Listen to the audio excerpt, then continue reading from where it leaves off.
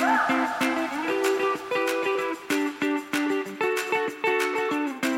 right, so thanks for joining us. We're back again for another episode of our Omni Talk Spotlight series. Today we're sponsored by Xenia, the engine for modern commerce. Thank you to them for sponsoring us, as always. We're here live from shop.org, and I'm sitting here with Jamus Driscoll of Moltin, CEO of Moltin. So welcome, Jamus, to the show. Thank you very much. Now, Jamus and I go way back, actually. We first met each other back, I think it was 2003. I was an intern in business school at a company called Profit Logic, and Jamus was actually one of my early mentors in marketing. So this is a special day for me. Yeah. So well, it's great to be back here. Yeah, thanks, man. It's good to see you. So tell us a little bit about what is Moltin? So Moltin is a reinvention engine for commerce, and we see so many retailers and brands now reimagining how they want to engage a customer and to drive the right commerce experiences. And the way to think about it is, we've moved in the internet from just selling on a website as if that's sort of the magic, and now getting out to the web really being a communication medium between brands and consumers wherever brands and consumers meet. And we want to give brands these tools to help commercialize the moment, to both create the right moments with customers wherever they are, and then to make those moments selling opportunities if that's appropriate for the experience. We do that with technology called APIs, which take the complexity of an e-commerce platform, which are really optimized to deliver that initial UI experience to the browser, and make those assemblable pieces that can be delivered into any internet-enabled device, channel or experience. For example?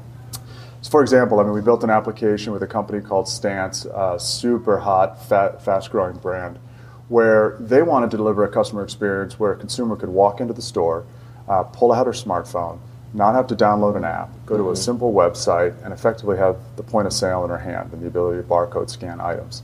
So that's what we delivered. Record fast time, delivered the application with Stance in 7 weeks, which is unheard of for enterprise tech. And the idea now is that there's a whole new customer experience happening in the store where the consumer now has full control over it, and walk up, barcode, scan an item, add it to basket, check out with Apple Pay, show a receipt at the door, and walk out, and never go to the original till. So you're essentially, in a layman's terms almost, you're really creating a really flexible system for retailers, brands to really talk to their consumer in a very fast and quick way. That's exactly right. We've hit this point. It's a curious, conundrum where everyone wants innovation, right? Innovation is definitely back in the industry, and people want to drive brand experiences that are innovative, that talk to the customer, that speak the brand language. And yet, traditionally, delivering those experiences has been really hard, really expensive, and really slow, which starts to beg, what's the ROI question? And it's just this inherent grinding of the gears when we should be in a world where things are fast, iterative, highly testing, experiential. And if the ability to do them is quick and fast, so you can go from think it to do it, in a fraction of the time that you used to, well, you can afford to test. And we think that's what the world needs right now. And it's our goal to help make that possible. And you said something on that point. You said something that was really interesting yesterday. We just bumped into you. We bumped into each other on the first day of the show. And then as I've sat through some different panels today, actually what you said has become really prescient, because you use the words discovery, right? And you use the word storytelling. And that you're seeing, and that's almost the theme of the show, I feel like, as people are talking, that commerce is taking on more of that angle from a digital perspective than ever before. And that's always kind of been the purview of stores. Right. But now digital is taking that angle. Right. Talk about how you see that evolution, if you don't mind, and specifically about how the solution then fits into that. Yeah, I'd be happy to. We see, increasingly as consumer purchases divide into the camps of wants and needs. The needs tend to be more fulfilled in the fastest, most convenient way possible. Right? The wants, though, are really about memorializing an experience, a memory, a thing that we wish we could do. They're very much emotional purchases. And stories, are the way to access the emotional quotient of that relationship between the brand and the consumer. And so more and more brands, particularly the new emergent brands, which are growing so fast, are building their whole businesses around the concept of telling the story. It's content, it's rich imagery, it's emotive experiences, and trying to develop that as an emotional connection to the buyer, which is memorialized in a purchase of a product. Right. And so particularly as our camps divide between the wants and the needs, we see the importance of storytelling and brand stories and authenticity becoming really core to the digital experience. And that story needs to be told on a browser, in a store, on a mobile device, wherever the brand and the consumer interact. So when you then speak to these companies, these brands, and to your point, that it seems the barriers to entry for anyone to start this is a lot less than it ever was before. Yeah. What is it that you say to them then along those lines, especially around Moltin and what you guys do? Is it? Well, our first approach is we want to just understand the authenticity of the story. Like, what is it that the brand wants to do? Because it's really easy to start with sort of why are we great, but this is we're flexible. We can do this, right? But it's about what does the brand need and want, and what is their vision and their strategy. Because we've yet to meet a great brand or a great leader who didn't have a vision and a story. They know. So it's funny. These stories are just coming with people regardless. It's just they're becoming more front and center. Totally. And these leaders are often frustrated by. I know what could differentiate my brand if only I could do X. And that's sort of the story of the things that I wish they could do meet the realities of current technology, and often sort of the dream grinds down into, we could do it if we could take 6 months and have this project, and that sort of begets the ROI story, and then you got to be certain before you ever take the first step.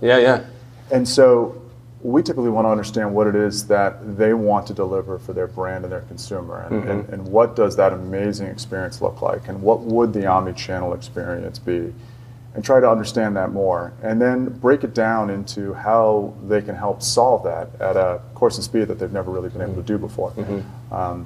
We certainly could start with the APIs, but it's a long step between what you want to do and the technology that delivers it.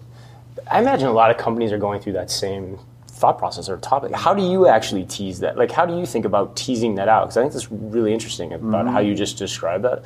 How do you tease out how do you get them to tell you that this is what I think I want? It's a very hard thing.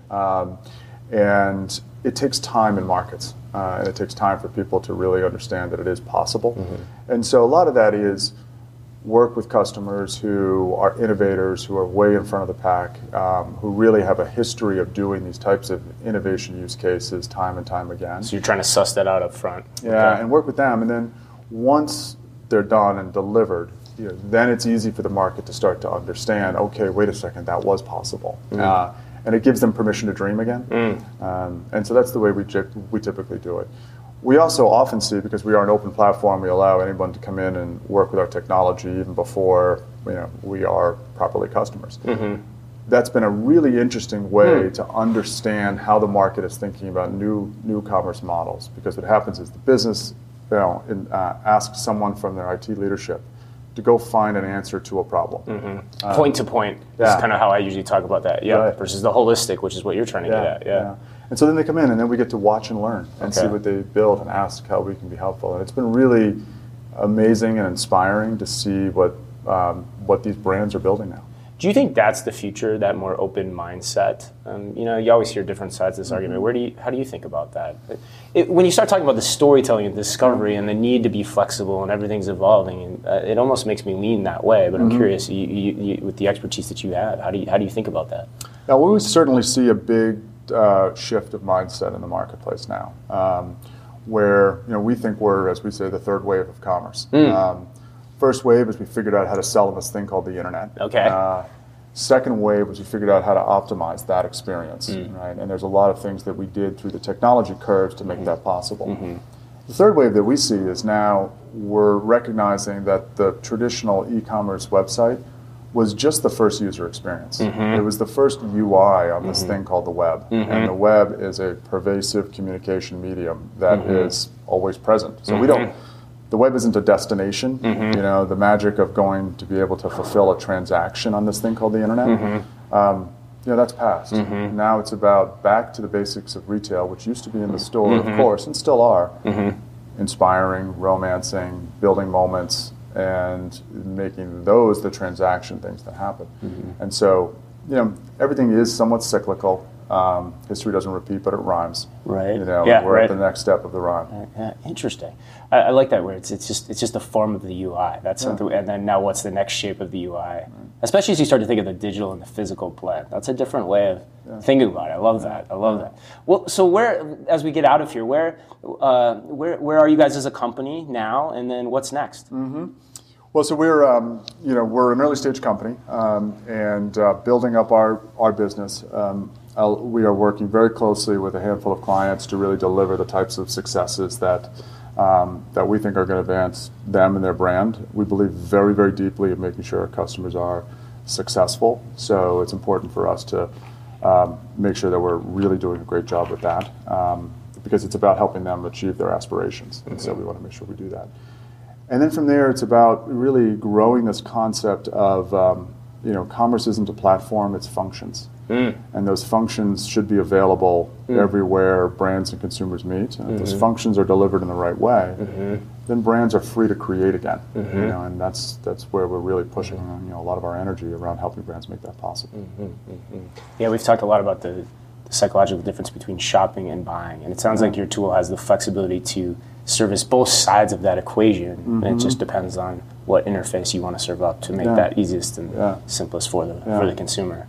We're seeing that's exactly right. Is that right? And okay. For certain. And there's this interesting thread which is happening in the market where it used to be we would market to a consumer, whether that's in the physical or the digital world, with the intention of creating an inspiration to then create footfall. To be this linear process almost. Right. Yeah, right. Right, where it's the classic funnel, right? Where I will market to you, I will drive traffic, you will come to my physical or virtual place, you will then add things to a basket, there will be attrition, and eventually someone's going to check out. And that's my funnel. Yeah, right. Well, we ask ourselves, particularly on the web, why? When you're having a marketing experience that results in a transaction, why are we running a funnel? Why aren't we making the experience the shop? And how do we merge those two? So we're seeing this coalescence of how do I inspire and then how do I transact in the moment? And how do I create that moment and how do I commercialize that moment? Absolutely. Yeah, shop to buy that much faster, Right. No, this has been awesome. I think this has been one of the best interviews we've done, one of the most insightful interviews. Lots of nuggets to think about in here, so thank you, Jamus. It's nice to catch up. Yeah, for sure. It's great to catch up. And of course, there's one thing we still have to do for all our loyal Omni Talk listeners is we have to ask you, how millennial are you? Okay. So are you ready for this one? I think so. All right. So as you know, we ask these questions not to judge your age, but to just to see how curious you are intellectually about all the things that are changing, especially from a technology perspective. So, question number 1. What would you prefer, a nice vacation or an expensive automobile? Vacation. I figured as much. If you could be doing anything right now, what would it be? Well, here having a podcast with you. Of course. That's one hell of an experience. My dream has been fulfilled. That's awesome. All right, question number 2. Do you still own cable, or do you still have cable, I should say? I do not. You do not? No, you pulled the plug on cable. How long has it been? A little over a year. Good for you. Yeah. It's been... What pushed you over that edge? Well, we were much more with any of our TV watching as a family, and we're a family of 6, so we were much more destination-driven in our TV watching, so and in our entertainment. So we would, either go to Netflix or Amazon Prime or any of those videos, and so we found that just there really wasn't much on the TV that we, and so we wanted to be more choosy with our time, and. I initially approached it as a cost-saving exercise, which hasn't quite borne out because now we have all these services that we never thought we'd have. But now we definitely cut the cord, and it was a shocking moment in the family, but people are adjusting. It's kind of like we were talking about. Fine to watch is now faster for your family, I imagine, too. All right, question number 3. Let's say you go out to dinner, okay? Maybe you go out to dinner with some friends, and the check comes. How are you paying that check? Are you divvying out some cash to pay everybody, or are you using one of these fancy new things like Venmo? Well, so mostly I'm the one picking up the check. Oh, okay. Particularly if I'm out with family or business. That's true. I'd really like to be able to Venmo with everyone. Hasn't played out well for me yet. Okay. Yeah, because everyone else has to get there too, right? Yeah. On that adoption curve. Yeah. And everyone else has to be willing. I haven't quite got the kids to pick up the check yet. The kids can't do that. I'm working on it. And you're not going to ask business associates too. But what if when you're out with your buddies, what do you How are you splitting At that that bill? point, it's usually cash. Cash, yeah. I'm still the same way. I'm not quite on the millennial curve on that. Yeah, I haven't been there. Okay, this one's a little more personal. Last question. At home, you sleeping on a traditional box spring mattress, or have you kind of pushed over to the other side and gone with one of these direct-to-consumer memory foam mattresses, like a Canvas or a Purple? Or... I'm still on the box spring. Awesome, yeah. So are we. Any reason why? I think at the last time I purchased a mattress, it was probably not an option. Right. They weren't around yet. It was a frustrated purchase. It was this has to go now, and the new mattress has to come in. So it was let's go out like Saturday morning. This is must stop. Yeah. So that was the last time, and that's been a few years. Yeah, and I still like them better too. I'm the same way. So actually, we kind of nailed for us together. We were kind of on the same curve there. Good. So kind of right in the middle. So that's good. Yeah. Well, hey, if people want to find out more about Moltin, what should they do? You should go to moltin.com. Find everything you want there. Want to explore the product. If you're technically minded, you can get full access to the product there and have a look. And obviously, contact us through the site or find me on LinkedIn, whatever. Awesome. That's great. And again, thank you so much to Jamus Driscoll, CEO of Moltin. And as always, for all the loyal listeners out there, be careful out there.